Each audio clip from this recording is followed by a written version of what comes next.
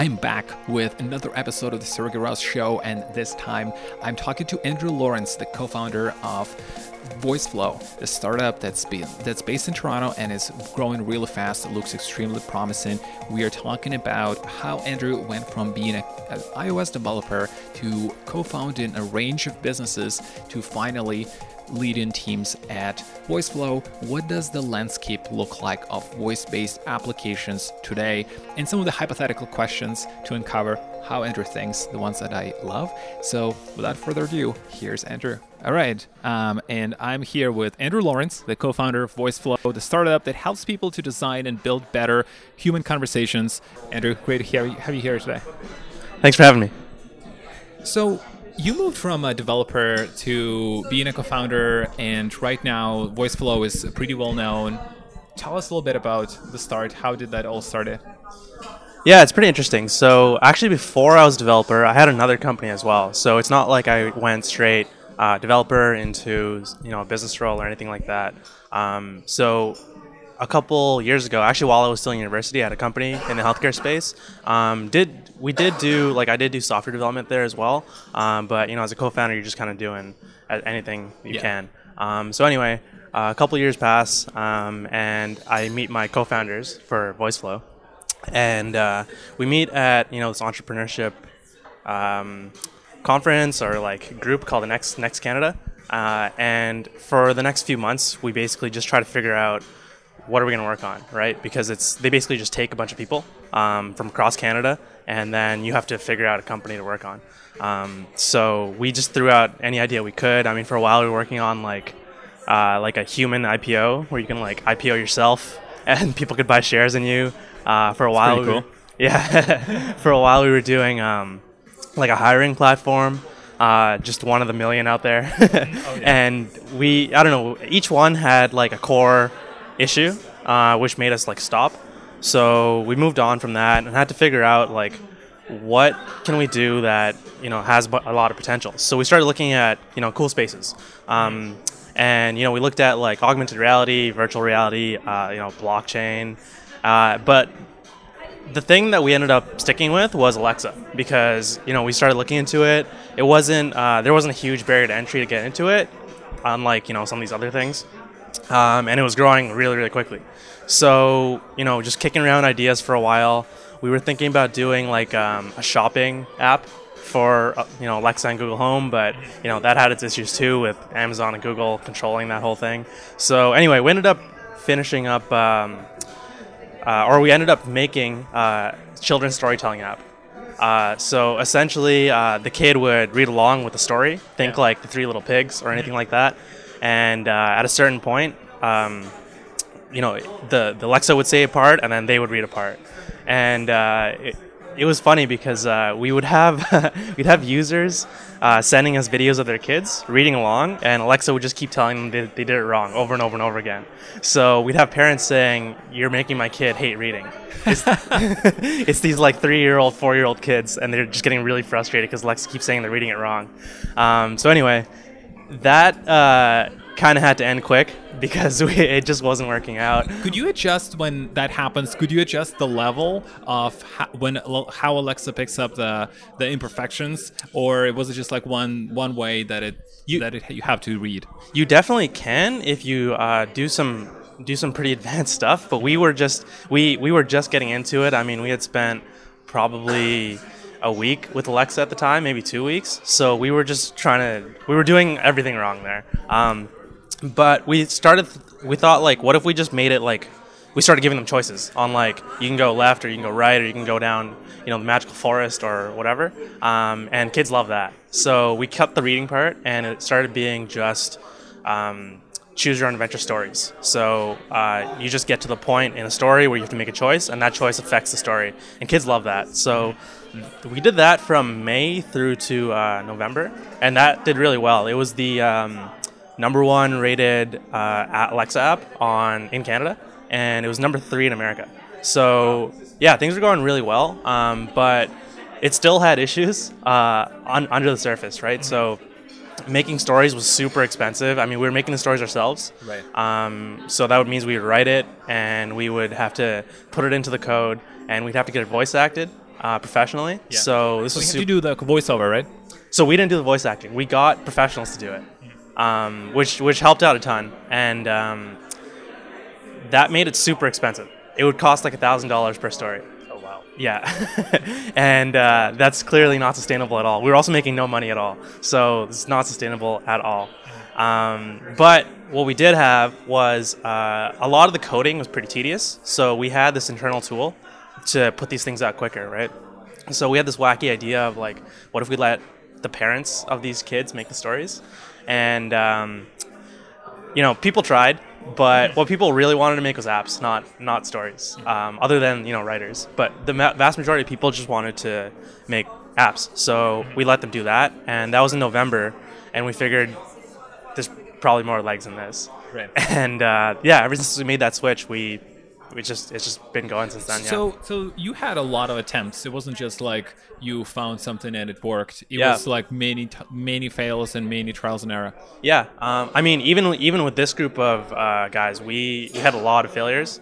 We almost did like a pivot every week. It was small pivots, 10% pivots. The big pivots, I kind of went through them. November was a huge one. When we did the Alexa stuff, that was a huge one. But even before that, I think what was great about our team is all four of us, we all had like projects and like companies that we started, like we tried in the past during school or whatever. And, by the time we got to here, you kind of get the rookie mistakes out. Mm-hmm. Or, there's still always rookie mistakes, but like the super rookie mistakes, we got them out before we even met each other. Yeah. So that was really helpful. And you guys did. You started with a storyline, right? When you were working on the children's story, you used like a storyline app, which at that time was a big thing, I believe. Yeah, so Storyline, this is a great story because Storyline is exactly what VoiceFlow is today, for the most part. We started off on them, and once it got to the point where, it just wasn't cutting it, we had to get off and, build our own software. That's when we built our own, internal tool. And for a while, it was looking kind of difficult. Like we didn't want to go exactly, directly into their space, but it ended up happening. They ended up shifting more towards professionals and cutting out the community altogether. And Storyline does, like, to explain to the listeners what, like, in a simple terms, what was the Storyline's functionality? So Storyline let you make apps on Amazon Alexa without coding. So kind of in the same vein as what we do now. Drag and drop. Drag and drop, yeah. So they ended up switching to just professionals, and they cut their community altogether, which helped us out a ton because their community just gravitated to us, and we it's helped us out a ton since then. But over the months, I guess like things just started to decline, and at a certain point they joined us. Mm-hmm. Yeah. And you obviously improved on what they were doing right now with VoiceFlow. Yeah, so whereas, all they focus primarily on just Alexa, we do both Alexa and Google without having to, it's all on the same project. And whereas they were more of a no-code tool, so they were focused primarily on just, you don't need to code. This is apps for everybody. It doesn't matter who you are. We do that, but we also, a lot of our users are like professionals who use it to design and prototype. So it's more a professional tool than anything else, but it's just available to everyone. Kind of like how like Photoshop is a professional tool, but everybody uses it regardless of Absolutely. It could be a starter, but then it could go a lot further in terms of functionality. Yeah, exactly. We talked a little bit before the podcast. I love that story about the inbound and massive enterprise clients looking up you and then actually talking to you. And then you have the freemium product or the free product that they can actually try it. Talk about that, how Coke and other folks discovered you and then ended up being clients. Yeah, so a lot of people are interested in how we get our enterprise clients and our business clients. But what's really neat is we have spent $0 on marketing and sales up until now. And yet we have several enterprises, a bunch of businesses, and a whole bunch of professionals. And I think the key to that was we had this huge community that let us kind of become the de facto tool in the space. And the space is growing really quickly, so when people look, how to get into this, they Google us. They Google or like how to find Alexa skills or how to make Alexa skills, and we're the thing that comes up. You guys are in Product Hunt, probably. Yeah, we were on Product Hunt. We had a big launch there. So there's a lot of exposure there, and a lot of that is because of our community. So eventually when professionals look up how to do this, we're the thing that comes up, and then it's all been inbound. So somebody from Coke or other enterprise clients comes in, and then they're registering for your free tool, and they're able to use the functionality and get the value as an individual contributor, not necessarily as a company, and then they become like, hey, you got to check this guys out. Yeah, what's really neat is the whole tool is free, and we want it to be free so that everyone can A, experience voice, but B, also learn the tool and see that it's easy, that you can make it too. So what happens is, let's say someone at CBC joins and they make this project for themselves, and then they start getting their team on, and that's where we make money. Is like, it's not on charging individuals to use the tool, but it's more so getting these big teams on these enterprises. Now, your co-founder, Braden, he's got a really good article on Medium. He's got several, but one of them is really interesting. He talks about how Amazon is withholding some of the functionality that developers could use to build apps on Alexa intentionally to train their AI algorithm to later better compete with Google. Could you talk more about that? Because I think that's fascinating. Because right now, Google's really untouchable with pretty much what they're doing, but then we are moving into the era of the voice, which hopefully will be the same revolutionary as touch. Yeah. What is Amazon doing that could change with Google's dominance? Yeah, that's a very interesting topic that no one really sees, including, we didn't see that for a long time. Essentially, when you speak to Alexa, it's just sorting out what you say into the intention of what you wanted. So, if you say, I want to buy a cat, there's an intention there, versus if you say, I want to buy a hamburger, there's a very different intention there, right? So you're going to be sent to like a different service in most likelihood. So while they do that, they're training their NLP models and their search, right? And NLP stands for natural language processing. So there's natural language processing, natural language understanding. It's essentially just taking what humans say and making it so that a computer can sort through it and make it so that it understands what you're saying. So Amazon's basically just training these models, and it's making it so that search is super easy, right, through them. What's crazy though is even now, if you say someone's going to compete with Google in search, realistically, it's kind of tough to imagine. But voice search is predicted to be, I think, like 40% of all search by 2021 or 2022. And Amazon is the biggest player there. So Google does have, someone coming for their search throne, which is pretty crazy. Which is amazing. Yeah. That's what we want to see. Where does where would most people, like the majority of people, would be using the voice, in your opinion, based on the landscape? How many years are we away from that? So it depends on what it is. I think what most people use voice for now is super quick queries about things. So basically, if you want to know what the weather is, you could go to the Weather Channel, or you could take out your phone, or you could say, Alexa, what's the weather? And then you get information super quickly, and that's it. Over time, it's going to become more and more natural. The ideal is you speak to Alexa as if it's a person, or speak to Google as if it's a person, or any voice assistant as if it's a person. It's got a while to go until then, but what they're doing now is they're trying to slowly creep into all areas of your life. So I don't know if you saw, but they just put out Amazon just put out 15 products at an event. No, I have not. Some of them are like rings. Some of them are like headsets. Some of them are like, you've probably seen the microwave. They just want to be absolutely everywhere. So no matter where you are, you say, Alexa or Hey Google, do this. I've seen the true wireless earpods. Yeah, exactly. So whereas like right now, Alexa is just something that's in your house, or maybe in your bedroom, maybe in your kitchen, just whatever. They want it to be everywhere, right? So I think like what's happening now is they're trying to train people in how this is going to help you out throughout your daily life. In the car is a huge use case, because hands-free, you can't be visually distracted.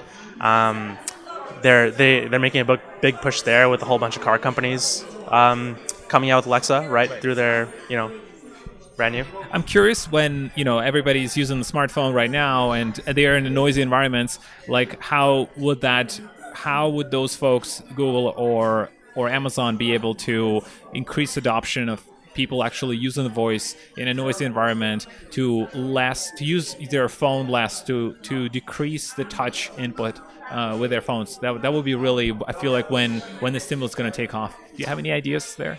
Yeah, Google is doing a big push on that, actually. So Google has the benefit in that they have Android, so they're already in the consumer's house, many consumers' houses. Amazon doesn't have that luxury, so that's why there's such a big push on Alexa. It'll be interesting to see how they actually get people who have learned how to use the touch interface to start using voice more and more.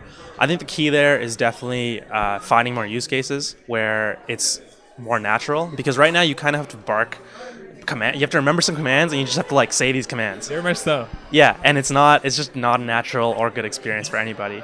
But as it becomes more natural, I think it'll happen. An interesting thing there is, so voice is not just Alexa and Google. I'm not sure if you know what an IVR is, but it's you definitely have. Most people have definitely dealt with these. It's when you call a bank or whatever, and they say press 1, press 1 to do this, press 2 to do this, press 3 to do that. That is also very unnatural, and everyone I hate that.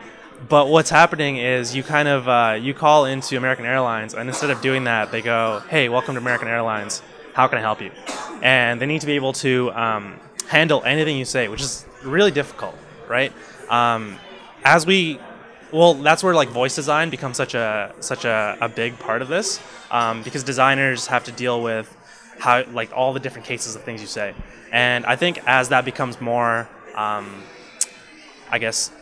adopted, as that becomes the adopted method of voice interface, people are going to move more and more towards using voice over touch or keyboard and mouse when it's more convenient. What I was surprised by is that 3 years ago, I called Apple's store, and Apple was using very much the same system. They would just listen to whatever you say, and they would process your request reasonably accurately. And I would probably argue that it was even better than Siri when it was just coming out on iOS 6. So that was really interesting. How, I guess it was because it still was looking at a limited number of commands or a limited number of keywords for the store. Yeah, there's a whole bunch of things here. I mean, Siri is Apple has this very big privacy focus, so I can see why Siri at the time especially was just not as good as this well-designed IVR. I'd imagine they don't have the same privacy concerns, and they don't need to, with something that's that has all the data like these IVRs, it's easier to train them to be better understanding of you, and they probably had a designer who could go through all the cases, of which there's probably I don't know, let's pretend there's 1,000 cases. You can design those 1,000 cases, but with Siri it's infinite in scope, right? So yeah. How do you deal with figuring out what to do or not to do personally for you in your work? Let's say you have something coming up and you have to work on a product, but there's this really cool other thing that you've seen that you would really love to work on. How do you make a call to, are you going to shift, or are you going to keep working on the most important thing? How do you prioritize and make the trade-offs in your work, day to day? So is this as a team or as individual? As an individual. Luckily, we're super blessed in that our team is so well balanced, and there's typically, people own certain things, and usually if there's a product thing, our product lead will deal with that. If there's a sales thing, our sales lead will deal with that. Tech stuff, our tech lead will deal with that. So it typically doesn't come up where it's this wildly different thing than what I work on is gonna cut through my day-to-day work, and I'm gonna drop everything and go do that. Although when there is a new announcement, we'll come together as a group and we'll talk about it, especially if it's super impactful to the industry. But luckily things like that don't come up all that well. I feel like we divide things up quite well. I want to ask the Peter Thiel's classic interview question. What is the one thing that nobody agrees with you on? I think that so I don't know where this kind of comes from, but people in general just like rules. Rules make it so that it's, you don't need to think that much, right? Process is great because you don't need to think that much. It lets you control a bunch of teams. But I find that more often than not, you can break process or you could break rules, and it ends up benefiting you a lot more. So people, for example, seem to struggle with, we've always done it this way. Why should we do it this other way? And a lot of the time it's just like, hey, we're just going to try it, right? So I'm not necessarily talking about startups. I'm just talking about just work in general, or right. like anything in general. And I'm a big believer in like follow process and rules up to a certain point, but you should be at every point of the way, you should be able to like break the rule, because that's typically where, things get done quicker. That's where innovation happens. That's where exciting things happen. Because if you follow the rules and everybody follows the rules, then you're going to be just like everybody else. Yeah, exactly. And you're going to move at the same speed as everybody else. You're going to think the same way. And a lot of the time, the best things are just from like doing something stupid. Because a lot of the time, things will look stupid on the surface, and no one will understand the thought process there, but it ends up working out. And typically, you just need to weigh out potential upside and potential downside. Typically, potential downside in anything in a first world country is not that low, right? You're typically going to be okay no matter what you do, as long as it's not like hurting somebody. That's a big like. This is a very much the growth mindset, or you could call the somebody who's indispensable thinks this way, where they definitely approach it in a having a more risk tolerance, willing to break the rules and try something else. And it's interesting because in school and at university, everybody's taught to fit in. Everybody's taught to follow the rules, take notes. Yeah. How did you develop that type of mentality? Yeah, I think it's key. Just the people I surrounded myself with. It was definitely a bunch of people who would, always be trying different things. I definitely met a lot of entrepreneurs early on. So, maybe we'd be entrepreneurs and we'd be working on something that wasn't all that great. But that's where the mentality kind of starts, right? And yeah, I think especially during school, you'd find a lot of people who maybe would like, I don't know, focus on school and get good grades, but like it would amount to really nothing, right? It's such a classic thing where, I don't know, someone will focus on get good grades, whatever, try to get into med school or something, and they won't. And you don't do school. You don't get to do school outside of school. Yeah, exactly. You know what? That brings up a good point. I think school was definitely one of the better things I did, which is funny from an entrepreneur because everyone hates on schooling. But it's not because of any of the things I learned in class. It was definitely because of the learning outside of school, like the people, the relationships, right? That definitely like changed my personality, the way I think about things, and yeah.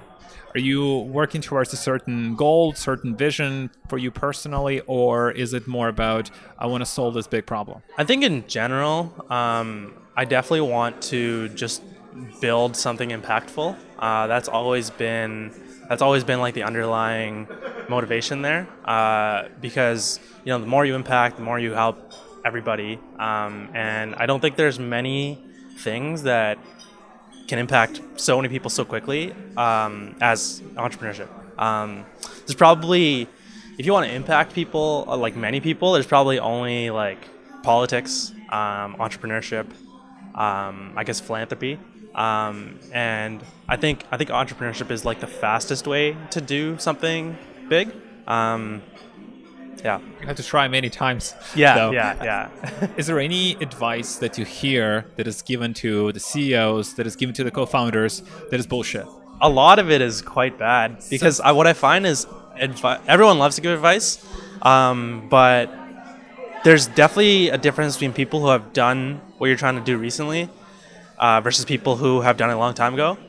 But what's even worse is people who have never done it and they're kind of around it, but they don't do it themselves. Probably worst of all is anything regarding, trying to make a business plan or anything like that, any kind of like formal business, anything you learn in business school, all of that is bad. Don't do any of that. What should somebody be doing in that case? Skip the business plan. What do you do? Like, you build an MVP, or you like build something, drag and drop online, and then just bring it to like a few, 2-3 people, see if it works? Yeah, exactly. The key is totally just your customers, whoever it is. Even if you're not charging them anything, whoever your customers will just guide you. If you talk to 1,000 of your customers and you just every day you come back to 1,000 people and you just keep taking their feedback, eventually you'll land with something. It might not be the most valuable thing in the world, but it'll be something that they want. And then from there you can readjust. Hey, maybe I should speak to these other people. maybe this is not the right way to go. And yeah, totally, like, just putting something out there really quickly, trying to iterate as quick as possible is definitely super key. What is the most worthwhile investment that you have made in your life so far? It could be anything in business. It could be anything outside on a personal side.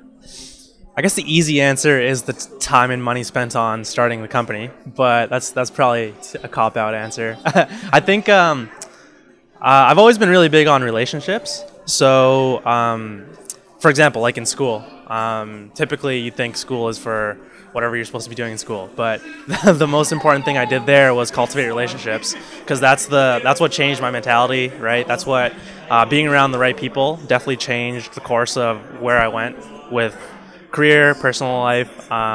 It's the same thing even after school, like in entrepreneurship right now.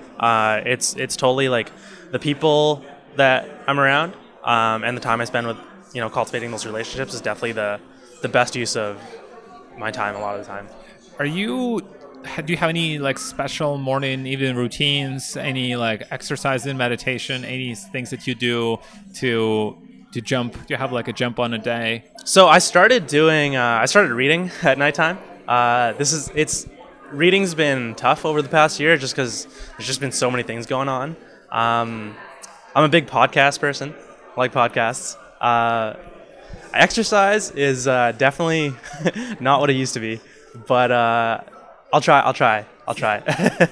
What was the habit or a belief that in the last couple of years impacted you the most? I guess the belief that if we just it's kind of funny, but if you just keep trying, keep trying, things will work out. As even when things don't seem like they're going to work out, just blind optimism. I guess that's not in the past couple of years. I've just kind of always had that. But for example, over the past year, there's a lot of times where we were just doing the wrong thing. But we'd come in every single day and just try and just keep trying and trying and trying. And we weren't always doing the right thing. But what was key was every step along the way, we were questioning whether this is the right thing to do. Actually, you know what? This is better. Questioning whether you're doing the right thing is definitely the most key thing. So just usually, typically you are kind of going on like a certain path, and if you get to the point where you're like, hey, am I doing the right thing? And you're saying yes, then you just keep going. But a lot of the time it's like, deep down you're not doing, this is not the most valuable thing, or this is going to end up nowhere. And that's when you have to do the hard decision to be like, hey, let's change something. So yeah, questioning every step of the way definitely was helpful. Obviously you look at the data, you talk to your friends, you talk to your coworkers. Do you listen to like an inner voice or like do you go by the gut feeling that tells you, oh, actually it doesn't feel quite right? I'm a big fan of laying out everything, even if it's just in my head, and just looking at all the different options, looking at the scenario and just trying to figure out all the different paths, trying to figure out what set of steps is going to get me to the best path. So a lot of the time, you can do that on your own, but running things by people who are smart and trustworthy is always going to be helpful. You mentioned books. Are you what are some of the books that were the most impactful in the business world or outside? 0 to 1. That was a great book. I love that one a lot. One of my favorites. Yeah, that's a great one. It's a classic startup one. I'm reading Elon Musk's book right now. There's not like a whole lot of... That's not one of those ones where you walk away with a lot of lessons, but it's cool to see that journey, right? Because he started off... It actually took him a long time to get going with his first one, Zip2, because he went through he went to university for like 5-6 years, and then he did his master's for like a day, and then like Zip 2 was just, it took 4 years to, from start to finish there. But what's crazy is all the stuff that he ended up doing right after that, like right away. It takes time though, but like I love the book. Yeah. One of the coolest parts I find there was when he was working with Peter Thiel, and he was coding day and night. Like the folks who came after, who were the engineers and looked at the code, they said it was all wrong, but it was still working. What's funny, what I find funny about all that is Elon Musk is held up to such a godlike status now. It's almost like he could do no wrong. But when you read the book, it seemed like everyone at PayPal just hated him, and it seemed like they thought he was an idiot, and Peter Thiel was the smart one. Which it's kind of funny because I don't know, especially in startups, you always wonder, hey, am I doing the best job at this? So it's great to see that even Elon Musk, everyone thought he was an idiot at one point.